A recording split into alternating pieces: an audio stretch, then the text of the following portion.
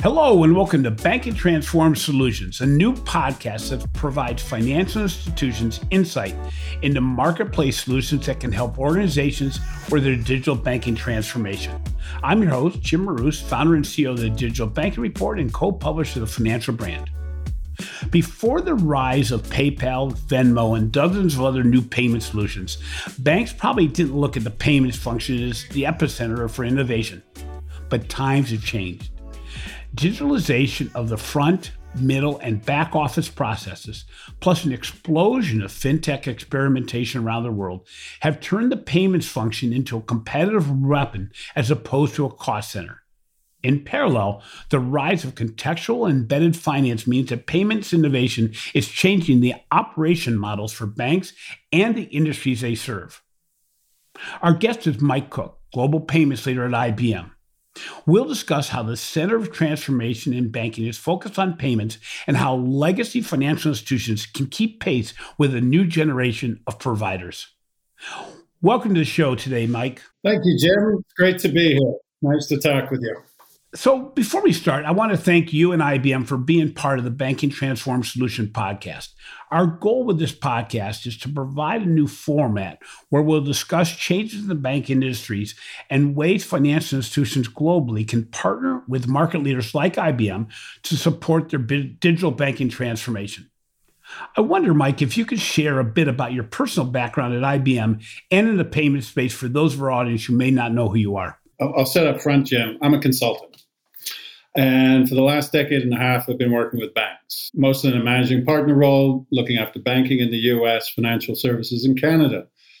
And in the payments agenda, for the first decade, it was kind of sleepy old payments.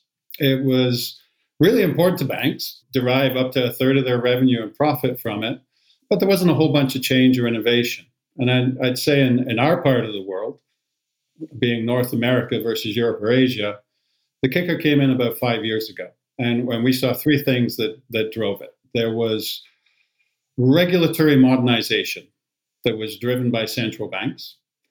There was a digital transformation, which we've just seen accelerated through COVID and a surge in digital payments.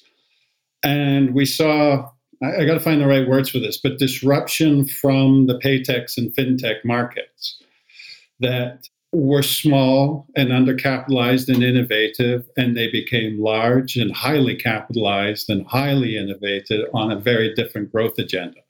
And so when you put those sort of three change effects together, you see a market with double-digit growth globally. And that in itself draws more capital in and more innovation and more competition, and that creates challenges for some of the incumbents. So it's interesting. As I mentioned in my introduction, there's probably no area of banking where changes occurred more dramatically than in payments. Not only is this where some of the earliest encroachments by non-traditional players occurred, but it is also where some of the strongest threats to legacy banking models exist today. Household names like PayPal, Square, and Venmo, as well as giants like Plaid, Stripe, and TransferWise. Can traditional banking organizations keep up with the innovation and distribution of these fintech organizations, or is that even a goal? I think you need to define keep up. And is it a competition? Is it working in an ecosystem environment where they find their synergies to work together and utilize their respective strengths? I think what's critical for every bank is to find the lane that they're going to play in. And we've seen some interesting things. So you see the rise of Stripe, and we've got this private company with 100 billion market cap, incredible consumer traction that needs to get more deep into services. So they sign up with Goldman and JPMC for banking as a service, and everyone has their role and niche in that transaction. We see PayPal now. Wallets, frankly, I don't get wallets. So I'm going to take my money and put it in a wallet and not gain any interest from it. I don't get it, but the average deposit is $500 that they're sitting on with hundreds of millions of users. And so there's a value proposition there that they have built. There's one last thing, Jim. To compete head-to-head suggests you have the same assets, and the banks have always had the incumbency and the clients. What we see now with these mega paytechs, if there's such a word, they have orders of magnitude more client relationships, and they have orders of magnitude more working capital to create innovation, to drive it, not necessarily with a profit incentive, but with a market penetration incentive. So I think if you take all those factors together, yes, there's absolutely a role for banks to play here, but you got to pick your lane and focus your capital allocation on that.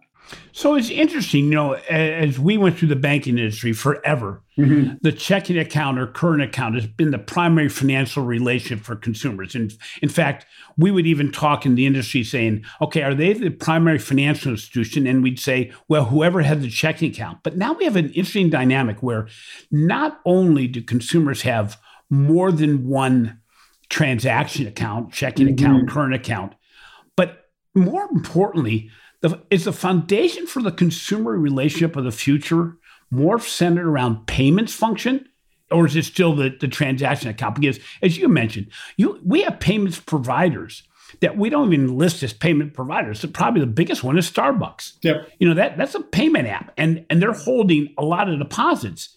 So at the end of the day, do we have a situation where the consumer is actually more set around the payments relationship, which is really more likely to be a PayPal or something like that? I think my answer, Jim, is yes and. Most of life's big life events have a punchline, and the punchline is paying for something. But that's not what you recognize. If anything, the consumer recognizes it as a bad part of the transaction. And where the digital transformers have created a change is that you want to do this, and I'm going to make the payments part seamless. So I think the granddaddy of them all that we've cited for years is Uber. Uber is recognized as having an extraordinary customer experience. And part of that is I can hail my driver and recognize my driver, know when my driver is showing up. But every user I talk to says, there's that joy at the end where I just walk out the car. The payment is invisible. There's no fumbling with cards or nonsense like that. And I see that paradigm coming into every transaction. Wouldn't it be great to close on a house where the payment is invisible and there's not phone calls to wires and that awkward pause when $1 million is or isn't in motion? When that is seamless, the transaction itself, the hiring a car, the buying a house, the movement of bonds and stocks, the payment is invisible and seamless. That's the experience that's delightful. So it's essential to so many life events, but it's not really the event. And I think that's the biggest change you mentioned. We used to get a checking account so we could write checks. We're now transcended that into another level of digital innovation. Well, that's interesting. So from a retail consumer perspective, the growth of alternative payment providers has been the result of solutions that are simple, fast, and, as you mentioned, often embedded into other platforms such as Amazon, Uber, or more importantly now, even small merchants globally are trying to embed payments within their solutions.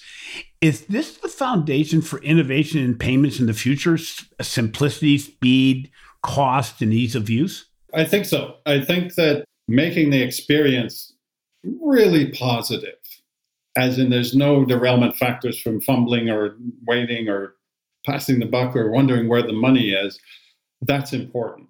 I think the magic is with the new players coming into the market, they're not burdened with that legacy set of rails and applications and payment hubs, and have built it to be cloud native, forward thinking, experience driven, and has all the architectural components in place to do that. And that's one of the areas where some of the incumbent payment providers, and a lot of them are banks, have got to deal with that. We talked up front, Jim, about payments modernization, disruption, and digital transformation. There's a fourth unseemly one in many banks, which is legacy technology renewal. Right. And no one gets fat, rich, and happy upgrading old technology.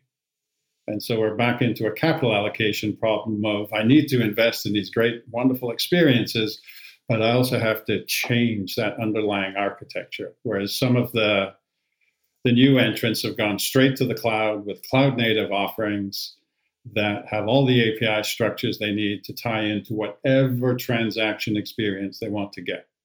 So, you just mentioned it. One of the biggest challenges facing the banking industry is outdated infrastructure that has been unable to support the demands of modern payments from a speed, cost, risk perspective. What kind of investments do you believe traditional institutions need to make to reduce technology debt and prepare for the competitive landscape of the future? Is this where the cloud comes in? I think so. And I say that knowing that that is an enormous challenge for every bank. The data we look at says that there's about 20% penetration in banking in moving to the cloud. And it's been a lot of the easy stuff. I'll move my email, I'll move some records management, I'll move HR systems. The actual workload of core banking and payments is very little penetration globally right now. And there are good reasons for that, in that when you're moving that, we have real risks and perception risks. The perception risks of the cloud not being mature or secure or compliant enough is out there. And they will come down with time. The number one thing we've seen is that with a number of my clients, they pick the cloud provider and then they try and get a control plane in place that would satisfy a regulator. And it turns out that that's 850 specific controls you've got to place on top of the public cloud for the Fed to say, yep, I sanction this as a compliant cloud for financial services. And I think all of the hyperscalers are at various stages of getting there. And I think it transcends banking, Jim. Every industry is going to have that same regulatory requirement. And so the public cloud, I believe, is going to become more industry-specific clouds that meet that control and regulatory requirement that's needed. This is actually one of the areas that IBM has led the way. I mean, you've introduced a new cloud solution that really is focused on financial institutions. You started with Bank of America, but have built the foundation, which, at the end of the day, any transformation, any new innovation, any implementation of new back office technology is both functionality, but also the speed of being able to get to market, because things are changing so fast. And one of the advantages I think the IBM Cloud has is that you built it specifically for financial institutions. There's so many of the repetitive questions you have to ask as you implement a cloud solution that are going to be the same from institution to institution. So if an organization is looking to implement a cloud solution, since you've already built the foundation upon which everything else can be built, less time has to be spent on the stuff that everybody has to answer to, regulation and compliance being a lot of this. But on top of that, it allows you the ability to innovate within that context in such a way that it makes it unique to your own institution, doesn't it? Right. And when we went through that process, there's lots of good learnings in there. Is having a platform, a regulated platform that's good for, say, Bank of America or any bank, is one step of the journey. Banks also run on independent software vendors, ISVs, our good friends ISVs. So as we rolled out the Financial Services Cloud, we've also been a conscious effort to reach out to those big providers in that space, the Temenoses, the Finnacles, the Infosys, the banks, the Fiservs, the FISs, who are all delivering capability to those banks, because having a platform is no use if your base software doesn't run on it. So you're taking on the responsibility of first putting up the cloud, then bringing in the ecosystem of partners to certify themselves on that cloud. So all of those reusable measures are now in place for our clients. That has become really, really important to all of us. It's also very important to come in with a staged model for this. Ripping and replacing old to new hasn't worked in our industry. It was the number one way for a CIO to get fired, is to try to rip and replace. And so be it in payments, be it in lending, be it in deposit account renewal, you got to come with a notion of progressive modernization to take a structured, value-driven approach. God, that sounded like a lot of consulting words, but do piece at a time that drives some value.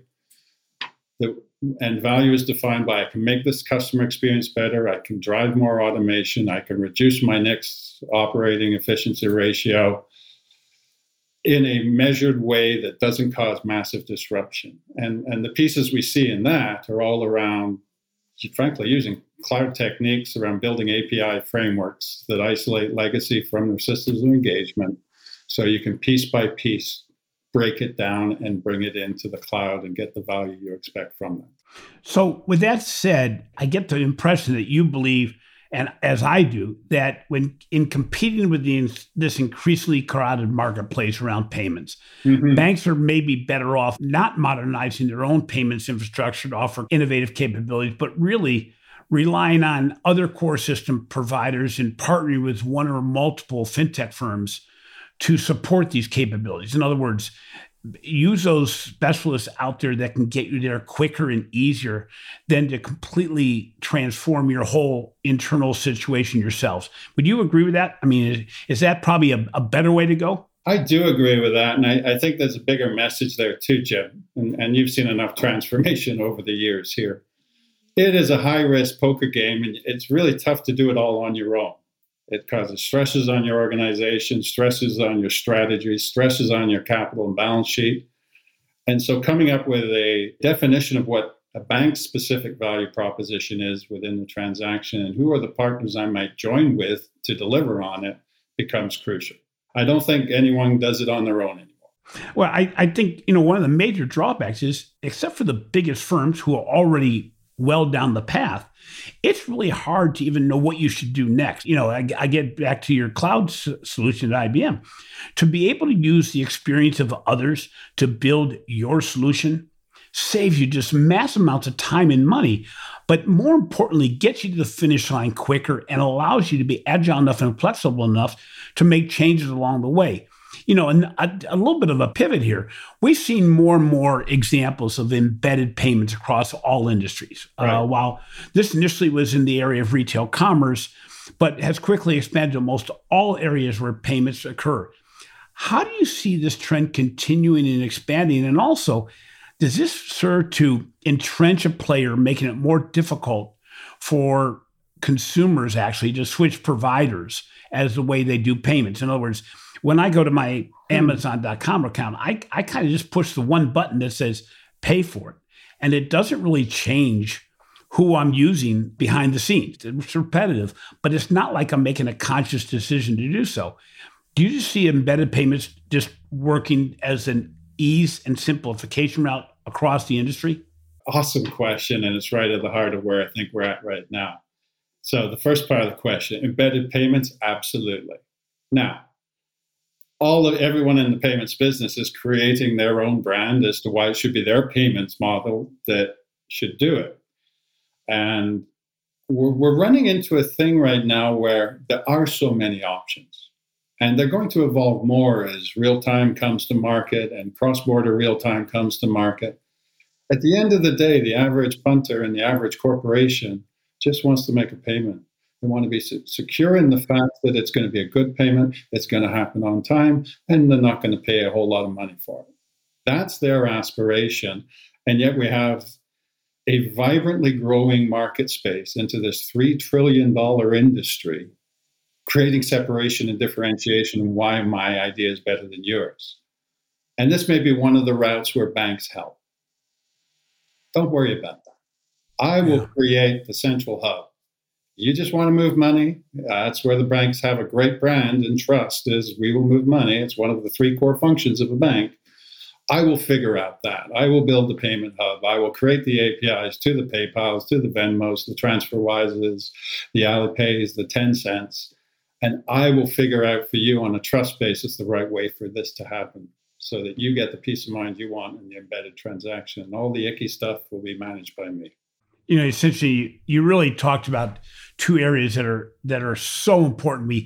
It's almost behind the scenes. We take it for granted, but that's trust and fraud prevention risk.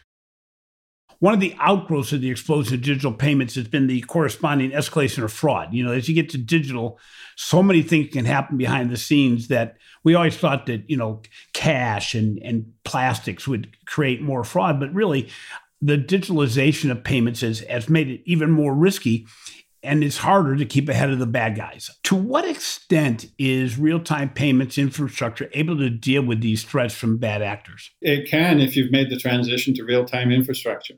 One of the tragedies for the banks on this move from sort of batch processing to real-time, we're now I think at 50 countries around the world who have moved to a real-time paradigm, is you got to change everything in that infrastructure, including your counter fraud. A lot of traditional counter fraud has been done after the fact in the batch window, and we had a day two to catch and go. When you're settling transactions in 15 seconds, that's gone. And the bad guys love that little crack. And we've seen in every jurisdiction that moved to real time this spike in fraud literally the day after, because the bad guys are sitting there waiting for the vulnerability and jumping on it. We've also seen the industry respond, ourselves included, with solutions for that. And what becomes interesting there is the technology itself is really interesting, because any provider in this real-time counter fraud space is using AI and using machine learning to identify the patterns as they're happening and build a response to it, which is the nirvana of what we seek to get. And what we're finding is our organizations aren't ready for that. Yeah. A counter fraud algorithm at a bank is built by a data scientist. It's reviewed by a CRO, a CISO. It's weeks and months. And now we have tools in the field that say at 2 a.m, this is happening, and we can stop it by doing this. Who's going to approve me pushing the button to make it happen? And so again, it's the human aspect. I believe the technologies are there. We're back around to my bugaboo of, what are you ready to allocate your capital to this, to deal with this now in a plane of many, many requests for capital, and put it in place and change your organization for it? Well, it's interesting because for years, decades, the fraud and risk areas have been the most advanced in the using of analytics and AI or whatever to figure out how do you stay ahead of what's happening out there? How can you look at what has happened in the past and say when there's an aberration, there's a potential risk? But as you said, now the speed of that has to be just so much more imperative to be able to stay ahead of what's going on. What is the business value right now of the high-end analytics, machine learning, AI, as it relates to payments? We've seen it coming in various forms. In counter fraud, as I just said, having your machine learning at the core of the counter fraud switch, sensing and identifying patterns of behavior, it's doing something that humans can't do. Our problems there are, how do we operationally respond to what we found? Because at some point, there's a decision. We're seeing AI used throughout all of the back and mid-office. That when you get under the covers of that nirvana of invisible instant payments, there's still a lot of hydraulic activity by humans in the background that payments processors and banks are rapidly processing, and they're getting there through the use of AI and inference engines to help them automate the processes. The third area, which we think will come in, will be around crypto. As stablecoin starts coming into it, some of the custodial functions, if we can imagine them being developed from the ground up with an AI machine learning capability, we can actually transform a whole bunch of these things at the source, as opposed to lay them on to the existing legacy. Those would be the three areas I see right now in payments. We look at the use of AI and machine learning and analytics towards the needs of risk and fraud. Mm-hmm. We focus on that, and yet there's a huge potential to use the same data to improve the customer experience. And that can range from the allowing of different demographics groups to enter the payments marketplace that they haven't been allowed to get into before, to the ability to actually predict when a consumer is going to need the access for payments or how we can support them along the way. How do you see this potential from the standpoint of improved consumer experience from a payments perspective beyond speed, risk, and fraud? The trigger for that change will come with the widespread adoption of ISO 20022. Because the payment data stream is pretty simple and stupid. if we're being honest, and you just have to log on to your internet banking and you see these payment streams of payments to numbered companies and not really know what it is. And that's a reflection of the messaging stream we have right now.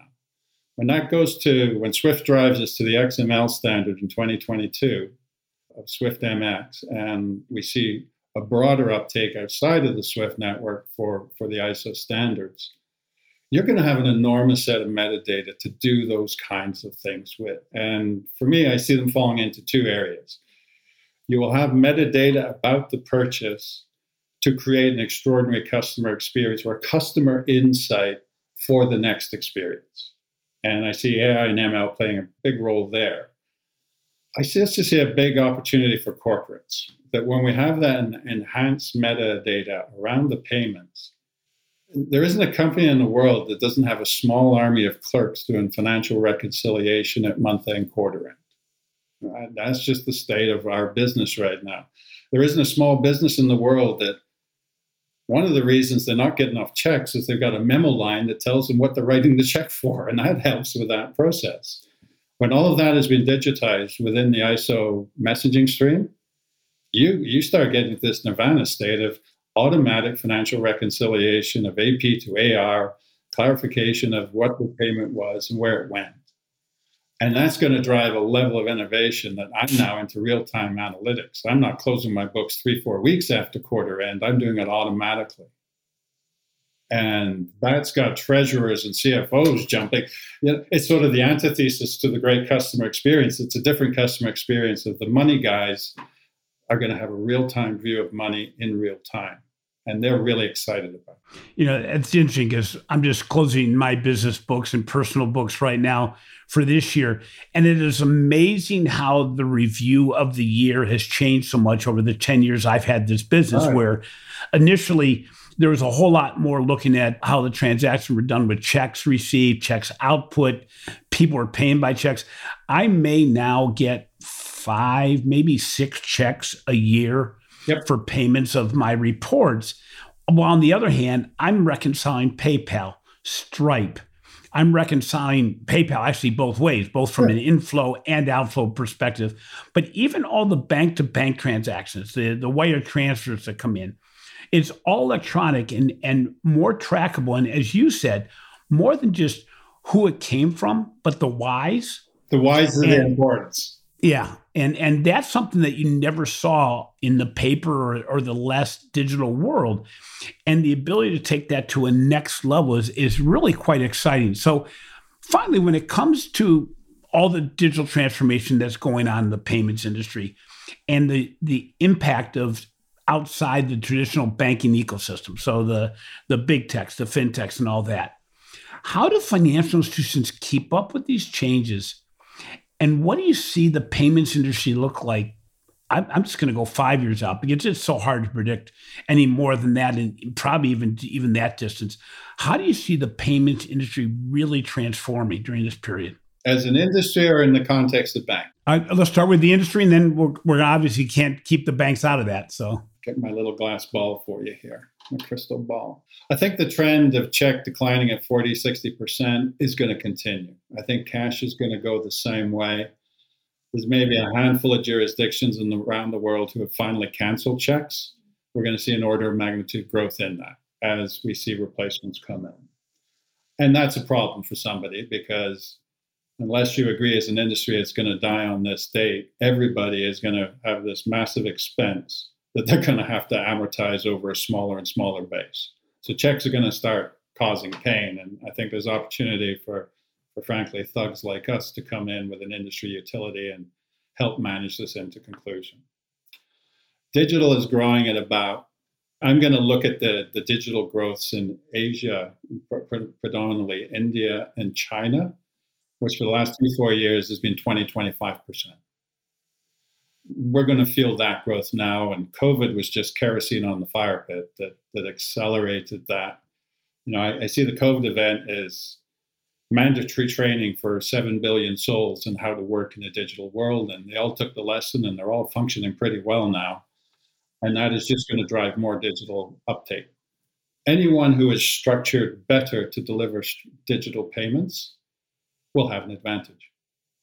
I think the banks have an extraordinary advantage around their regulatory requirements, around their trust brands. I'm not sure they have the underlying architectures to be the best in class to deliver that experience, nor do they have the capital or operating model to work in a money-losing situation, burn down shareholder capital to build market penetration, which some of the smaller guys have been able to do. So within that context, I think there's going to be a continued rise in the paytechs, and it's whether or not the banks come with them. I think the third thing you're going to see for the foreseeable future is outrageous valuations in this space. That we have a hot stock market right now, Jim. Payments as an industry, as a legitimate, I'm growing at double digits annually industry, and money will always find its way to those industries. And we're seeing that now in the transaction acquisition activity, in the valuations of the Stripes, the Ants, the PayPals. I think that's going to continue for a good long time. When you look at that and you're looking at what you just said, do you think then that obviously the big banks had the power to be the facilitator of embedded payments for multitudes of players, yes, ranging from being the bank for XYZ small business to some of the big players as well. And they're also partnering with some of the big players to make it so that those embedded solutions are there. When you look at that, then, when you look at even 3 years from now, do you see the biggest players in financial services being the payments players, and I must say Amazon is a payments player. I think Apple is a payments player, but certainly PayPal with the platformification of their business and their stated goal of saying we're going to expand to not only include Bitcoin and all that, but we're going to take on all traditional banking services. Now, they don't want to be a bank. Right. Nobody wants to be a bank because of regulations. But again, providing banking services that are embedded and part of everyday life, be it Square or PayPal or anybody else, are these the organizations that will survive in the overall banking environment rather than just in payments? Is the scope even bigger than what we imagine today? Here's where I'm at. I think the really successful payments guys in the future are using their payments capability for higher costs. So if I look at Alibaba Financial, before their IPO got shut down, $334 billion valuation, isn't because their Alipay is oh gosh, wonderful. It's because Alipay is aligned to an extraordinary website called Alibaba.com where you can buy anything. WePay is not an extraordinarily wonderful wallet that Tencent's created, but it's aligned to WeChat, which is a lifestyle app, a super app like no other in the world. And you can live your life through WeChat. And as we said at the beginning, so many life events end with a punchline of moving money, and it's integrated to that. I look at cases in India who've gone through their own incredible payments modernization from 2016 when Modi demonetized the company and how they went digital in literally months, to now where the State Bank of India, 250-year-old bank, has a marketplace that serves the needs of Indians in 93 distinct communities. And they've integrated a payment facility as that punchline to all of those. You're a farmer, you need a seed loan, here's the money to make the seeds. And it's all an integrated punchline to it. But then you come to the Stripes and PayPals, who are just payments guys. If I had to push me on the spot for a real crystal ball, watch where PayPal gets into the life management business. They're going to find some way to put a punchline on that extraordinary offering, that extraordinary penetration, that extraordinary brand. You make it more sticky by creating it, linking it directly into a life event is where I think they're going to go.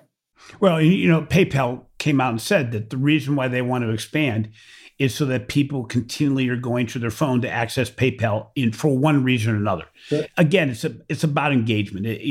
No bank or no organization overall is going to survive as well as the Amazons or the Googles of the world if you're not accessing that tool on a regular basis. And it's immensely my go-to for whatever the category may be, but go to often, more than just checking balances, because you want the person to get into the app more than that.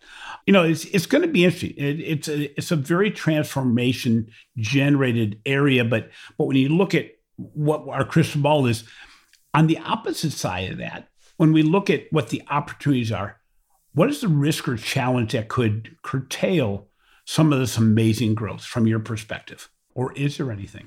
I was on a panel earlier this year, a payments panel, and I predicted 2021 is going to be the year of the regulator, because this is all wonderful. This is the stuff of marketers' dreams, Jim, that delight customers with extraordinary experience. Yeah, that's all fun and good and fun and games until something goes horribly wrong. And we have regulations for a reason, and our banks are well versed in that and have a sensitivity to that all of these paytechs may not have. And I think everybody, whether or not you choose to outsource that regulatory requirement to a bank, as Stripe did with JPMC and Goldman and got banking as a service, you've got to have that ticked and tied, because no matter where you stand in the regulatory cycle, it exists for a reason, and that's to protect society.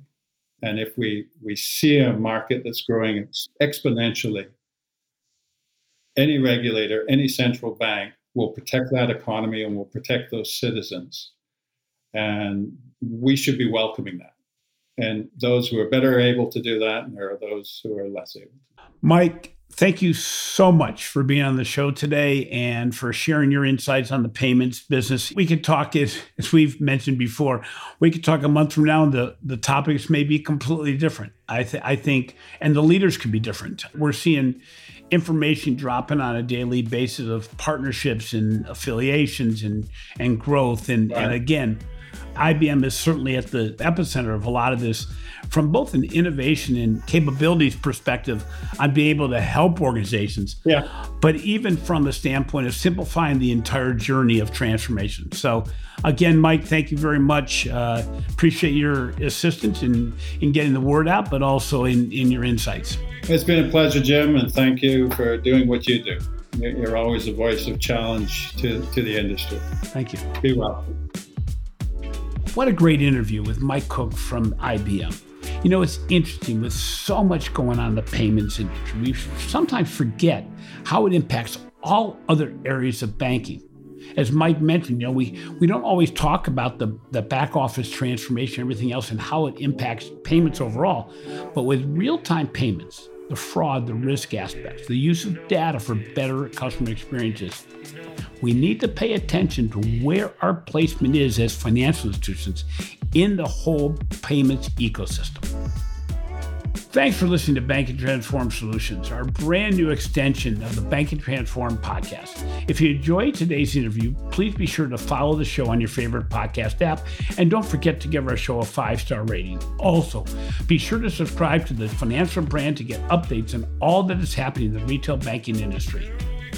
This has been a production of Evergreen Podcast. A special thank you to our producer, Leah Longbreak, audio engineer, Sean Roll-Hoffman, and video producer, Will Pritz.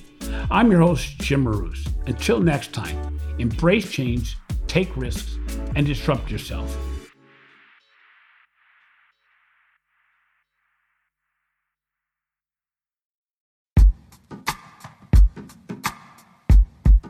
The Jim Stroud Podcast explores the discoveries and trends forming the future of our lives.